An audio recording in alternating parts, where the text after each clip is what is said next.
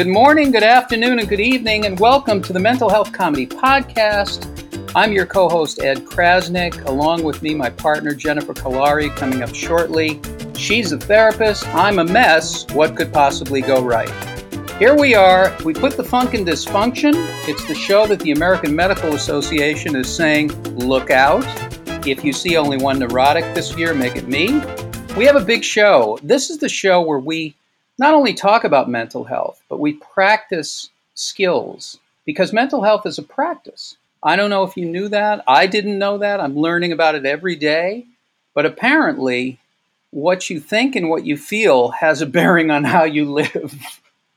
I've heard about it, but this is the first time I've really approached it in a professional way. I've seen a lot of professionals. In fact, if psychotherapy could be converted to frequent flyer miles, I'd be eligible for a free trip to Pluto. All right, so here we are. We have a big show because our guest, I'm a big fan, and I've been a fan all the way back to Glee, where she was Brittany S. Pierce on the show Glee. She's been everywhere, movies, TV, Dancing with the Stars, many different shows, and now she's producing a really interesting podcast called The Bystanders, with a cast that's insane. You know, it's Kristen Chenoweth and Jane Lynch and Michael Hitchcock for starters. It's just an incredible cast, and it's very entertaining. And you can hear it on the Believe podcast network, BLEAV.com. And that is our new network as well. We are also on Believe.com, BLEAV.com. So you can find us there, and you can find The Bystanders there. You can find The Bystanders wherever you get your podcasts, of course. And that is Heather Morris. Heather Morris joining us shortly. There's a lot that I want to talk about in today's show. One of the things is I wanted to talk about this idea of bullying, and there is something in show business before the Me Too movement, which has changed things. If you were on a show, it's a privilege to be working in show business, so people can treat you like crap if they want, and that's fine. It's fine. Abuse is fine. Everything's fine. Up until the Me Too movement, we're going to talk a little bit about that, about how you deal with, abusive people. So that's something that we all encounter from time to time. Of course, you want to be on your own side, so that affects how you deal with other people, what you tell yourself, and what you're willing to allow, and the choices that you make, and how you deal with that. But we're going to talk to Jennifer about strategies to deal with that, and we'll talk with Heather, too, about it. Now, we always welcome people based on whatever emotional state they're in with emotional shout-outs. So right now, here are emotional shout-outs.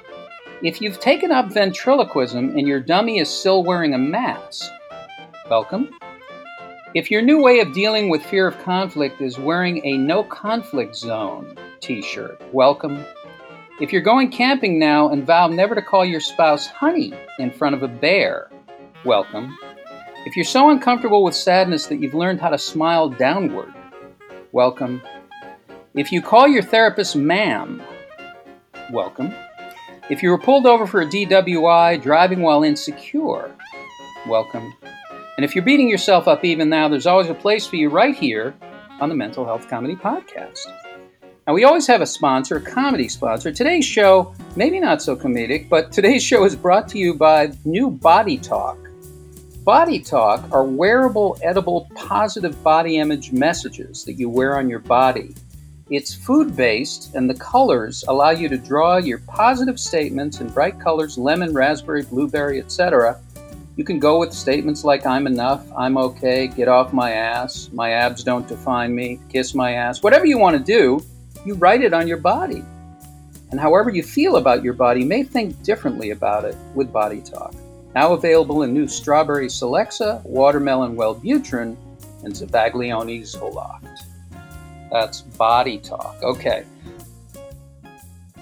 I want to welcome in we do have a licensed therapist, thank God.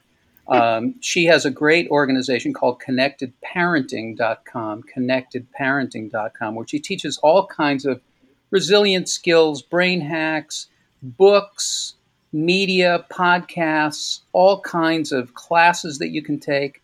which help parents and families, self-parenting, people to live happier and healthier. She is the queen of oxytocin. She is the sultan of serotonin. She is the diva of dopamine. She's the high priestess of the hippocampus. Jennifer Kolari. Jennifer, welcome to the program. Thank you, Ed.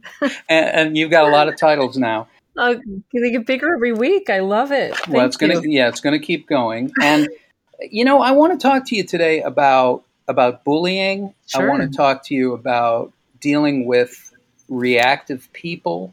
Mm-hmm. And we're also going to talk to our guest, Heather, about being a bystander in life. When you see somebody who needs help and it looks like a conflict experience, whether they're being hurt in some way or they need some help, what is it that you do and why? And why are people so scared of getting involved? I think we know some of the reasons for that. Mm-hmm. But how do you deal with it in the world? So this is a lot of stuff to talk about. So bullying, what techniques do you use or how do you educate people about this? Well, it's interesting. You really have to know what bullying is, right? Because there's social aggression and then there's bullying. So bullying is when someone is targeted. It really is to demean them, to dehumanize them. And it's on a fairly, there's a theme, there's a pattern to it. And bullies are really, it's all about power, right? Bullies are afraid, honestly, and they want to take other people's power in order to feel like they have their own. And when you are victimized by a bully, it's whether it's learning to hold on to your power instead of giving that power away. So, and when I work with kids, I kind of teach them. It's interesting in the curriculum in a lot of schools, kids are taught to, stand up to the bully by saying things like, "That really hurts my feelings when you do that," or "You've made me sad." If you want to make a bully more of a bully, say that to them, right? Because it really is about power. And I teach kids to actually act either bored or are not influenced or upset by what the bully says. So if a kid says something really nasty to them, they're like, whatever. So it's this kind of casual response, which really disarms the bully. So it's important to understand what's at the center of it. I'll give you a really quick example, because this is the way to handle a bully. And it's not easy. And it really is often about power. And certainly show business is not the only area where that becomes a problem. Anytime there's a power imbalance, boss, people working underneath them, anytime there's that power imbalance, this can happen. But I remember working at an agency, this is a long, long time ago, and I think I've told this story before, but it's so related because this is where I came up with the idea of the stand up for yourself statement, which is really, really powerful. And it's the best way to diffuse and disarm a bully. So I was working at this place and this other woman was, working in the same agency as I was, and she'd had a lot more experience. She was doing a fantastic job and I was kind of floundering and panicking and I was not having a good time. And we were back in our student office, and this is not an exact description of bullying, but I, in this case, was the aggressor. So we're in the student office, and I had watched her do this amazing interview, and I'd heard everyone talk about how fantastic she was, and she's so good, and I just got all bitter and jealous and afraid, and all of these things started coming up in my experience. And when I saw this girl in our office, I said to her, I can't remember exactly what I said, but it was something like disguised as a constructive criticism, but it was really meant to make her feel bad, honestly, if I'm really honest about it. And I was not like that. I'm not normally like that, but I was so triggered that that's what came out of my mouth. And I will never forget this girl's response. It was absolutely stunning. She looked at me with this face, which was kind of like, "Oh, you poor thing," getting threatened and having a hard time, like genuinely though, not in a mean way. And then she said, "I don't need you to like or dislike my work." And I just kind of felt, wow. First of all, it totally exposed everything that was going on. It was the coolest response. And I remember holding on to that. And I teach that to the kids that I work with. So if someone is not nice to them, they just say, "Well, whatever, I like it," or "I don't care," in this really non-defensive, strong, centered way. And it leaves the bully with nothing to say or nothing to do. Right. And that's really at the basis of this. It's holding on to your own power and not handing it away to someone else. That's it's very powerful what that person said and the way that they said it. But they really had to match that sentiment, though. They weren't pretending that they needed your approval and weren't. No, really it's not a pretending thing. You don't pretend. No, she was 100% confident, and it kind of just exposed me. And as I teach kids to use this, in my workshops when I go to different schools, it really works. I had a little kid, I don't know how old she was, in grade 3 or 3rd grade, and she had little light up shoes. And the kid who was kind of bullying her in the class said, "Those are shoes for babies."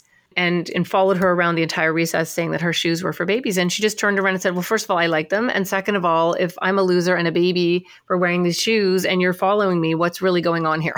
She said something to that effect. And the bully just didn't know what to do and just kind of walked away.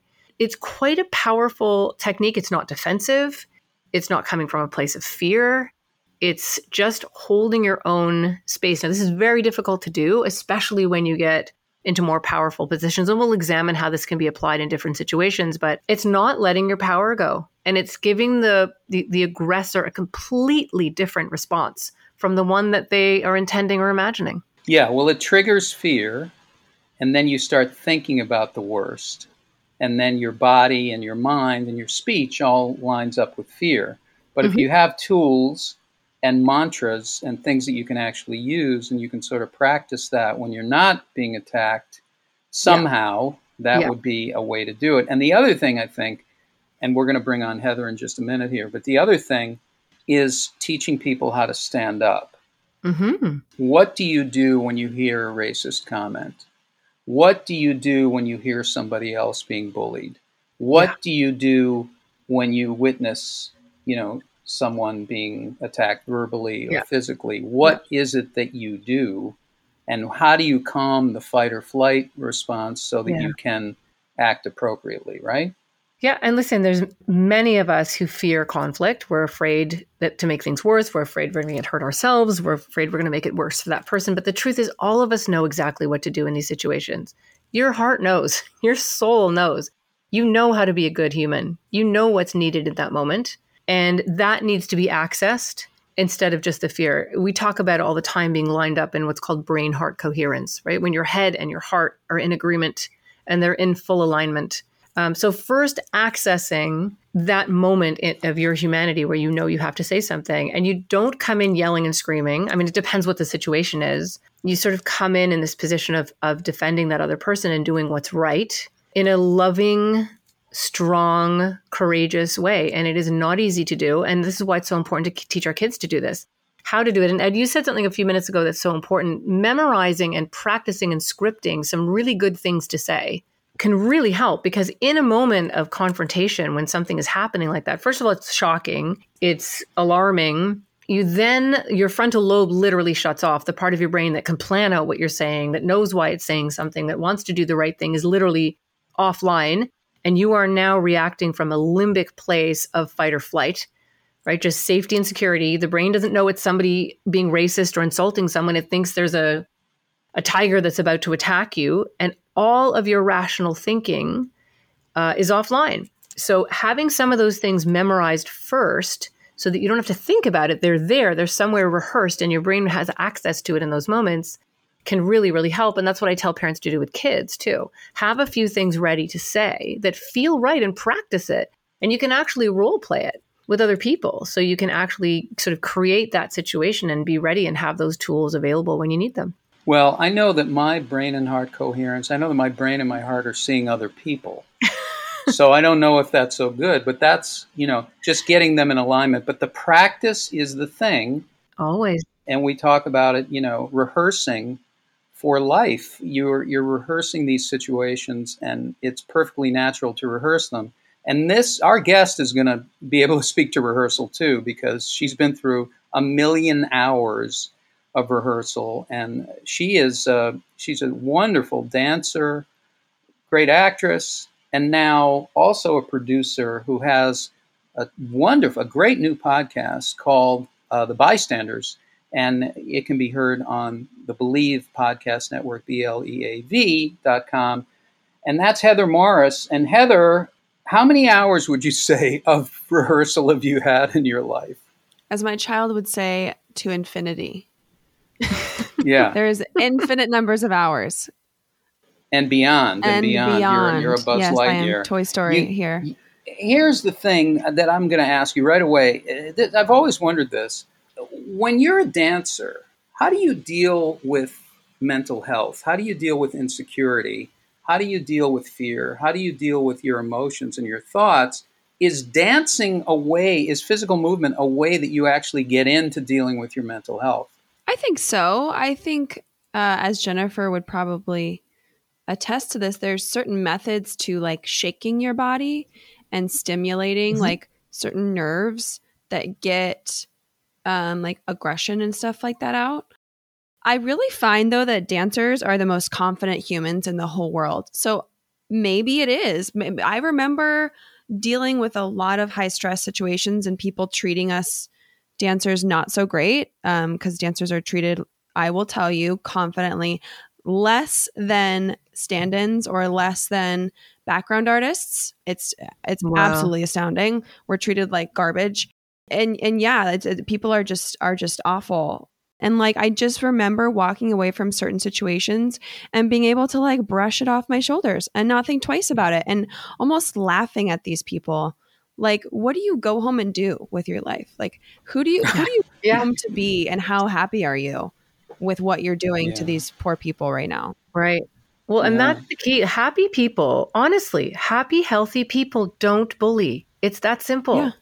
They just don't. They don't need to. So what's awesome about being a dancer and just owning that stage, and your all of your emotions are coming out through your body. And when dancers are in that zone, they're in brain heart coherence, really. Wow. I And love then that. you just like, it is, and they just strut on that stage, and you just kind of dominate that situation, and that's the way to own it. That's beautiful. We need to make a shirt that says head heart coherence Brain heart coherence for dancers. for dancers, for everybody. You've danced in so many different kinds of venues, from being a backup dancer with Beyonce, for God's sakes, to Dancing with the Stars competitively on those kinds of shows, and then dancing on Glee, of course. Is it a different approach to whatever the situation is, or is there a preparation that you do, in your own mind that sort of gets you ready? Can you face anything? I'm sure you have your own toolkit, but those experiences, how are they different, and how do you get ready for something like that? I think it's honestly like, I've been dancing since I was 1, so for the longest time it was muscle memory. I mean, I didn't even have to think twice; it would just come out of my body, which is a weird thing to say, but No, I not wouldn't at even all. think twice about it, and then I would just be doing all the moves. And I actually recently, about a year and a half ago, before COVID, I danced with Shania Twain. One of my good friends who's a choreographer was like, "Hey, will you come dance with us?" I was like, "I would love to, absolutely." Dance with Shania Twain. And I remember, well, first of all, we were dancing on like 15-step stairs on the stage, and so I was terrified that I was just gonna like front roll down these stairs. So I had that going, and then I was like, y'all, I haven't danced like for a live stage in years. I'm now like a 33-year-old mom who doesn't do this anymore. I'm like, I'm gonna forget every step. I had never had that ever. I never remember feeling that way. The curtains come up, the lights show on our faces, and I felt like I was in my body more than I ever had. And I didn't even think twice about what I was doing. And I think it's like the conditioning that I'm used to. I like walked off stage and I was like, wow, I can't believe I remembered every step. I was astounded that I didn't forget any of it. I really believed I was going to. But that's a true dancer, right? That when you're doing what your body loves, what your brain loves, and what your heart loves, it doesn't even, you lose a sense of time. You don't really have any idea. Exactly. You sort of almost, it's amazing. That is actually brain, and that all artists, so any of us can go into that zone when our heart and our brain are lined up and we're doing something we love that is also lined up with making other people happy and giving them joy. You can't not feel like that. So that's amazing. So does that translate over to parenting? Because you have 2 little ones now. You're a mom. Do I just blank out and it's perfect and then in just alignment? remember I'm a parent? Yeah, that's what I was going to wonder. Everything's so much Oh wait, I am a mom. Wait a minute. Wait, where am I? I have kids now. Oh, so Hang good. on. I'm doing so good. I'm perfect. And everybody's watching me. It's very opposite than that. It's very opposite. It's always a learning curve. And I follow some really great people who are parent strategists. And I owe a lot of my tools to them, because without those people, I have no clue what I'm doing. Yeah. Kids don't come with manuals. They don't. No. It's the hardest job you'll ever do. I don't care what you do. Parenting is really hard. I tumble down those 15-step stairs every single day of my life is what happens. And get back up. Yeah. And then I get back up, and then I go back up on the top, and then I do it again. when you have little kids, Yeah. what are some skills that you need, and just basic skills that will help you, in the moment?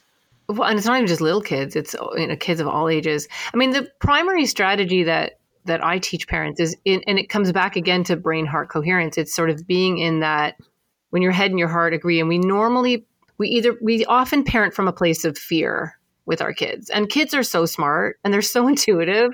They can hear what you're saying, but they know what you're feeling underneath what you're saying, and they're masters. Like, they can just work a room. They really can.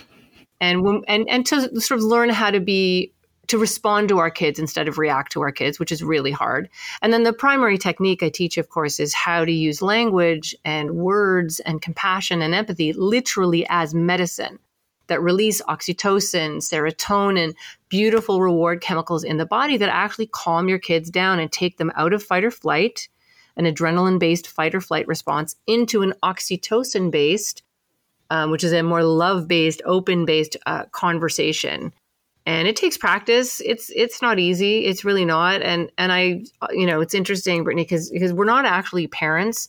We're actually substitute frontal lobes, right? So little kids don't have fully formed frontal lobes yet, the part of the brain that knows when to go to bed and how much they should eat and whether they should hit somebody if they're mad. And that's the job of the frontal lobe. And it takes 25 years to grow one of those, right? So we provide all those functions: inhibiting, organizing, motivating, taking perspective, which is all you do all day long with your kids. Mm-hmm. Get them in the bath, get them out of the bath, get them in the car, get them out of the car. All of those transitions, we have to provide that brain function for them because they don't have a fully formed frontal lobe yet. They're not mini adults. But their job is to push back. No, you're mean, in a minute, not now.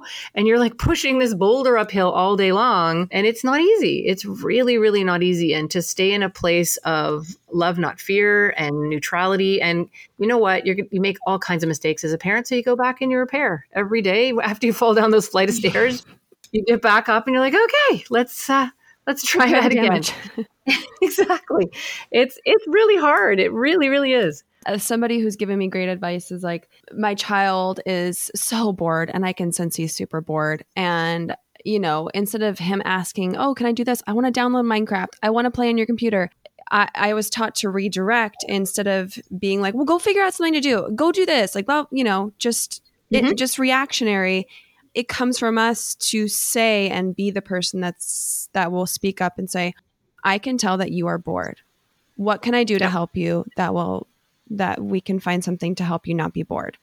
Yep. And it's just as simple as that. Like, I can sense that you're feeling something. Let me help you get there. And I thought that was the best advice I've ever gotten as a parent. No, it's perfect because you're that frontal lobe. So when we're bored, what do? We use our own frontal lobe. Well, I could do this. I could do that. Maybe I could try this. Maybe I could try that. That's executive functioning. That's quite a complex part of the brain. Kids feel things first and then think things later. They're little walking like emotional, right? So they're like, oh, I'm bored. And it takes over their entire body and they come to you in a panic. And then they knock over everything in the process. Exactly. Sure. And you're literally laughing inside because you have a house that looks like Toys R Us with tons of things they could do. But they just feel the boredom and it overwhelms them. And so our job as the frontal lobe is, first of all, to get those oxytocin and serotonin, get those beautiful chemicals running. I know, right? Like, bored, it feels so kind of itchy in your body. You don't know what to do. So, and then you're providing the role of the frontal lobe and giving them some ideas. I suggest to parents that they write 5 or 6 things, if your kids are old enough to read, on the fridge. Mm-hmm. And when they're bored, go look on the fridge. You can pick from, a few different items that you could do. The other thing is, don't panic. It's okay if kids are bored. Yeah, exactly. It's good for them to be bored. They don't need to be entertained 24. Nobody ran around giving us stuff to do when we were kids. We played in a cardboard box. We played in the backyard. We made fun out of all kinds of things, right? So I think too, Brittany, part of the problem is kids are so used to screens that they're losing their imagination. They're losing that ability to see things and, imagine things in front of them and be on a spaceship or in the middle of a battle or whatever it is. And we're so quick to fix it for them that we are actually not helping them build that neurology, build those neural pathways that actually help them to figure out how to make themselves busy, how to do something when they're bored. Well, I think a lot of parents are modeling panic What you're really modeling for them is panic, because that's what you're feeling inside, right? Because you don't have the skills either. No one's taught these. There's no parenting courses. I mean, there are, but there's really no, like Jennifer says, no manual. And in order to learn this stuff, you actually have to experience it. You have to practice it, like we're talking about all the other mental health skills. You practice, but usually you're practicing in the moment. You're practicing in life. So, Jennifer, how important is it? We'll talk to Heather about this. How important is it to match the emotion that your kids are having? Well, it's actually really critical, right? So if they come to you and they're bored, I'm bored, I got nothing to do, and that kind of grates on our nerves or whatever, and we say, you know what, you've got a million toys in this house, just go find something to do. There's not a match there.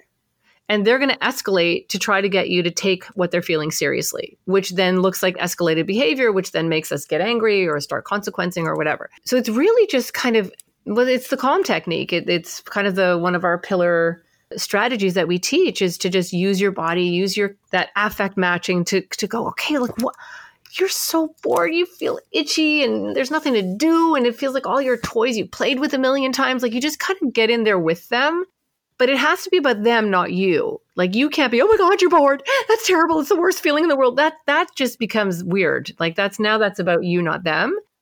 It's more of a, hey, I can see that you're bored. Boredom isn't a great feeling at all. And I can tell exactly how you're feeling. And here's some things that we can do about it, right? You have to maintain that beautiful neutrality. And your job isn't to rescue them all the time. That's exhausting. And that's what a lot of parents try to do. They try constantly all day long to control every single condition for their children, so their children get that through that day. It's so exhausting. Happy. And then the husband comes home or the wife, and then you're letting it all out on them. You're just get them away from me. I can't anymore. I'm done. Can't do this anymore.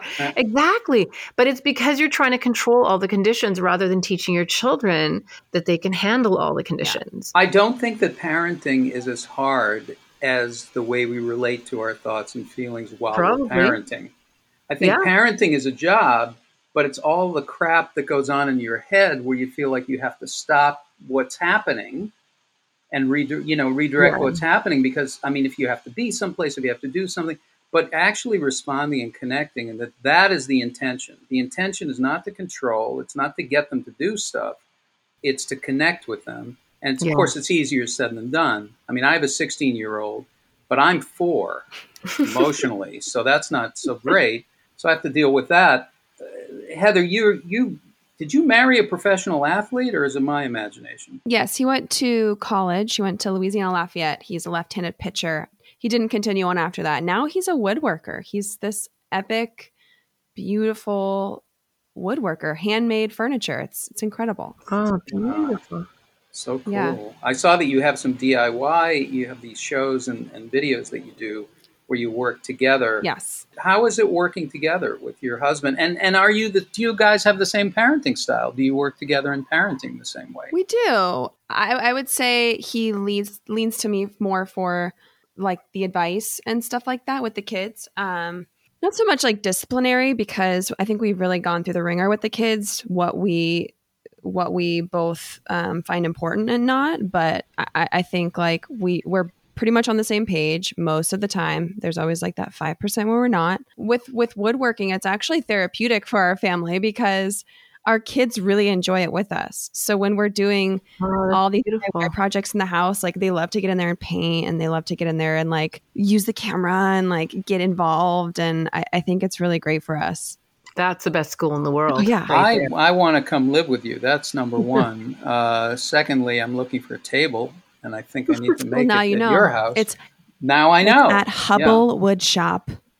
There he is. Hubble Wood Shop. What a great name. Yeah. Hubble Wood Shop. It's telescopic. I know, right? Now, I want to talk about the bystanders, because this podcast, your role as a producer on this show, and I know you've also got a role on the show. How did this come to be? What are the challenges in making a podcast as opposed to, doing a film or a TV show, the creative challenges, and how did you develop this thing? Because it's a real interesting mixture of dark comedy, murder, a murderous thing that happens, and something that's based on a real event, right? Right. It's based on the Kitty Genovese story, where a woman was murdered, I believe in New York City, right? It's in New York? That's right. Queens, in Queens. in her apartment complex, and there was so many people who witnessed it, and nobody came forward and did anything for her. And I actually didn't watch the documentary, but I hear there's like so much more that goes into it, especially at that time. You know, she was a gay woman, and it would have been scary for a person to call the police on a gay woman at the time. There's just a lot more that goes into it. But my good friend Ash Lenzian, who is the writer and director, and she also produced with me, she just told me about her idea and that she was writing a script. And I was just instantly fascinated by this idea. I was just hooked on what she was telling me. And it was just a pitch. You know, she just said, this is a story. We want to make it comedy and fun. And I'm writing with my partner, Jacqueline. And so like a year later, I had started listening to Homecoming, the scripted podcast. And like 36 Questions was also something I just started listening. Just both incredibly surround audio and in-depth podcasts. And I called her up. I'm like, hey, can we make this a podcast? I would love to try and explore this. And I think it took her a bit. And she was like, you know what? I think we can try it. And weirdly enough, right as we started pitching this thing, this was January, February of 2019. And so right when we had talked to Believe, which you guys are with as well, which is great, everything had shut down. So nothing was open. And we had just connected with Believe, and we were going to start this podcast. And it was almost perfect timing because nothing was open, no productions were going, but we could still continue to make this on our own. We could still send people mic kits. And it was almost like a blessing in disguise that we were still able to do that. Now, granted, nobody wanted to hand us money for it because nobody had money to give.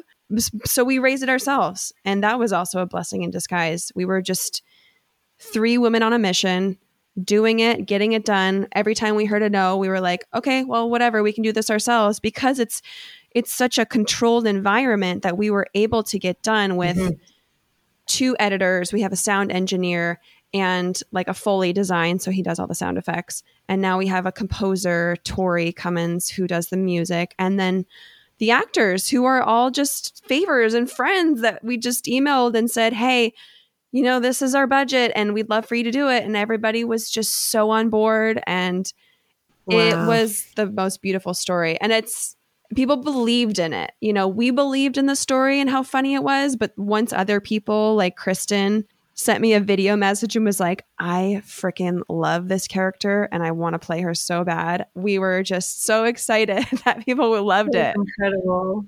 Well, you've got Jane Lynch, you've got Kristen Chenoweth, you got Michael Hitchcock, I know Oscar really well, Oscar Nunez and Michael from the Groundlings. This is a great cast. Tell me a little bit about, walking that line of dark comedy, murder, because this story is a historic story about human behavior, because it's when everybody else feels like the other person is responsible in the community that they don't have to do anything. There are experiments that have been done at Yale and other places about this whole mentality that groups get into. When you feel someone else is responsible, you'll do almost anything.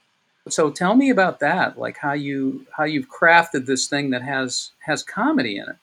Right. I mean, like you said, it's like even now, this is something that New York is studying and they're trying to teach seminars about, is this bystander effect and how we can take something that's actually really dark and really serious and make it funny. And that also was something that we didn't plan, was that there was a lot of things simultaneously happening around our country and around the world that feels like the bystander effect, where you're witnessing these people on trains and on airplanes getting accosted, and then people are holding up their phones. It's astounding to me. It's astounding. And I want for us to be an example of what not to do, almost making light of it, like this is what not to do.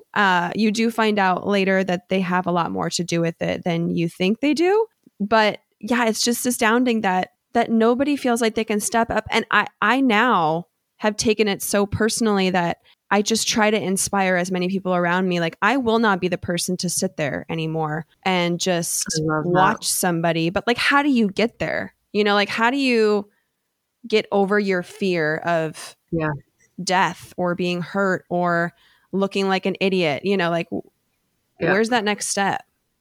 Well, you know what I think is huge? What you're doing is you're modeling that. Like you're showing people that's the right thing to do. That's the direction. That's who you want to be. And then that becomes the goal, right? Yeah. Is to be that. Humans are so messy and so complicated, and they walk around with their own issues. But I love that. And that puts you into alignment with who you are, because when you're in a situation like that and you walk away and say nothing, that lives in you. Forever. How you react to anything, right. it stays with you. Absolutely. Right. It does. And you carry it around. And this is why people are so tired. What they're exhausted from is what they've never said, what they've never spoken. True. Oh, I love that. That's what exhausts you. That pulls at you, and you carry it. You carry it with you. You carry it in your body, right? You as a dancer, especially, you would know if you're carrying stuff. So this is a really good thing. And speaking up politically and changing, the way people behave, speaking out when you hear something that's not, because people are doing outrageous things all the time. It's not enough to turn the TV off. You have to speak out as well. Yeah. But it's how you speak out too. Like if people think they're standing up by shouting and screaming and being really aggressive about their point of view, but all that does is drive conflict. That just drives you away from each other, right? Finding that center point in the middle where no matter what side people are on, people are the stars of their own movie. They believe they're the good guy in the story. Right? That's the crazy part. So when you can find some commonality, when you can approach that person in a really neutral, and I want to say loving, but like as a whole, right? You're going to have a conversation with someone instead of a confrontation with someone. You just want to understand. I just, throughout all of this, the lesson that I took away was that, people will go on their social media and they'll post how they believe, which is truly how they believe it to be. Mm-hmm. But how can I get in there and have a conversation to where I actually understand your side? Maybe I'm not going to jump on board, but I want to hear your facts and how you feel about it. And that's the only way change happens, right? Otherwise, we're just polarized, and we're driven farther and farther away from each other. And when you can have a conversation instead of a confrontation, that's where change actually happens. There is empathetic listening. There's a way of listening to people that they feel heard. And that's really what, the act of listening is a revolutionary act in this world, in today's world. It's a very unusual skill to have in today's world. Yeah. Everybody wants to talk. Nobody wants to listen. And when you're listening, you're not pretending to listen. It's not like, it would be a good idea to listen now. You want to find out. You're listening. That's a big deal. I had a friend who was a creative guy from Mystery Science Theater, that show, and they used to give him notes, and he would say, I don't know, it just doesn't feel right. I love that. And it's such a great response. It's so not confrontational. Yeah. Just doesn't feel right. I love that response. I never feel comfortable saying it when I'm on a set, though. Sometimes I feel like I can say to a director who gives me a note who I honestly just don't understand or agree with. I don't think that the character is in that direction. I'll say that once in a while. But if I don't, I almost feel like there's going to be this tension between me and the director if I say that out loud. He doesn't like that I said no. So he's going to make me look bad on camera, which hasn't happened. I'm just saying, like, what if? Yeah. That's fear. Where I'm scared. Well, I had a friend, Shirley Knight was a great actress. She was an Academy Award nominee, great. And what she used to do is she would always say yes to the director, and then she would do it her way every time. And then she would attribute the success of it to him. Smart. She would say, remember when you told me, you gave me that adjustment, and I did it. It was fantastic. Mm-hmm. And then this is what they're after, but she said, I'd never do it exactly the same way.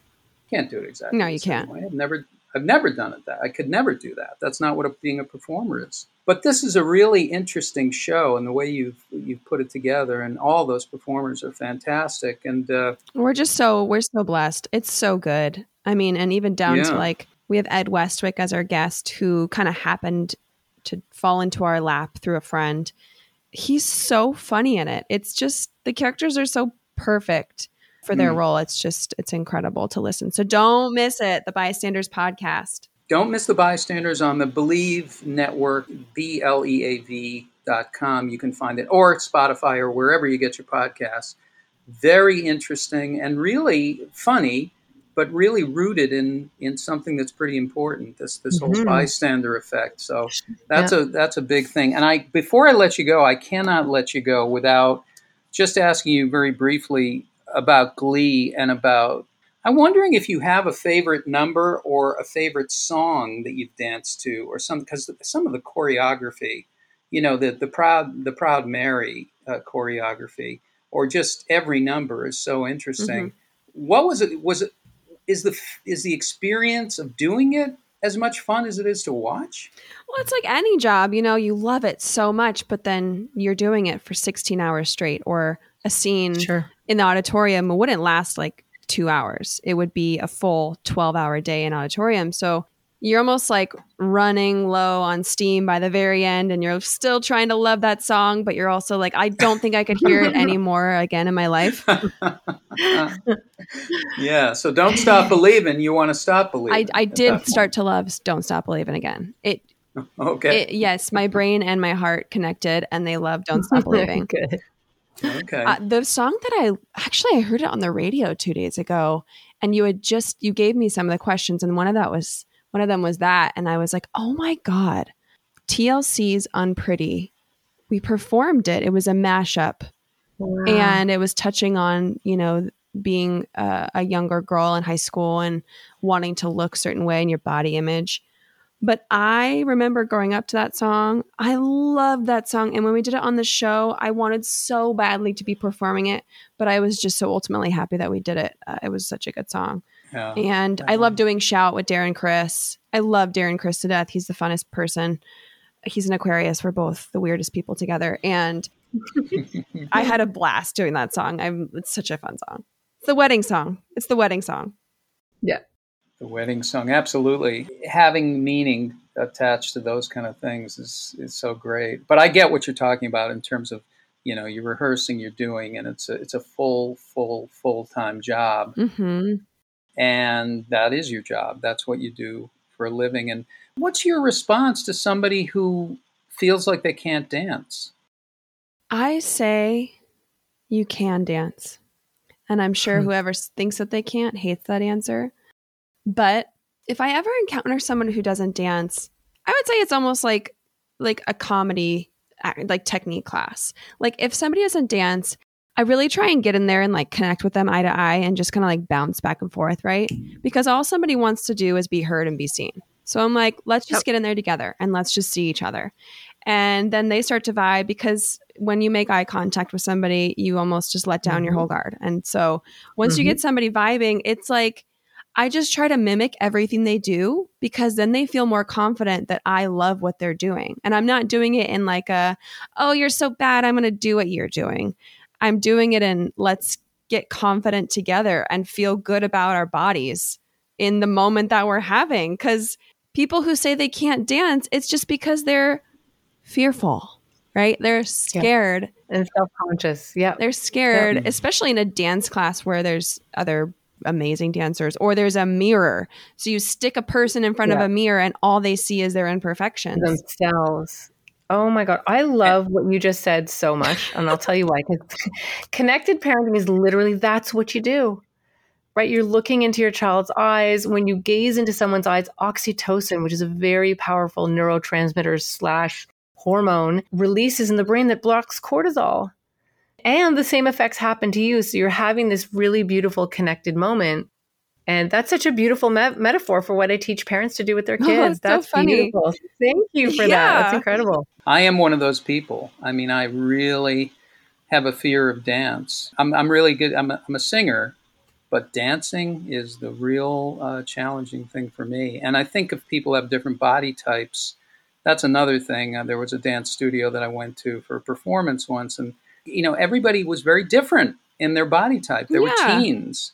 And it was just so great to see that. We're so used to seeing a certain type of body dancing. Here would be my advice to you is you don't have to get out of show business? No. No. Okay. You don't have to be the perfect dancer. Find other performers who are outrageously goofy and weird dancers, but it works for them. And so if you find those people that inspire you as a dancer, then you'll feel more confident in your your own skills, whatever they are, whatever kind of dancing it is. It doesn't have to be perfect. Nobody wants to watch a perfect dancer anyways. You want to see like their weird, quirky habits and skills. And it's across the board for all performances. You just want to see something different than the average or the good or the great. You just want to see like different. You want to see authentic too, right? Somebody really from their heart, just being in the moment. I love that. Find out who you are. And that's what I always tell comedians, it's not important what you say. It's important who you are and how you are. So find out what that is and that feeling. Of course, it takes a long time to feel that. You have to get up on stage a lot, but there are clues along the way. And that's every successful comedian I've ever seen. It's how they are on a stage and that they're being close to really the closest thing to who they are as people, even if you're doing a character still.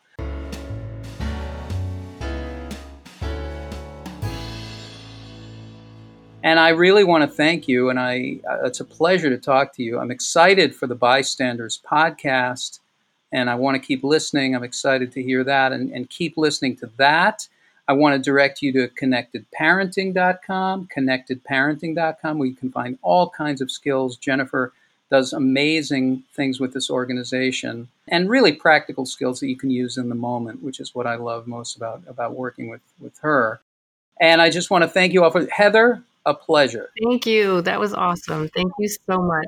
Thank you. Can I also say thank you for making a mental health comedy podcast? Because most of my comedic friends and stand-up friends, they struggle with anxiety and mental health issues. And this is just really awesome that you do this. Well, thank you. We're having fun, and they all are welcome to come on the show. The comedy community really has to help each other. That's one community that really needs, and we've got some programs in the works for that.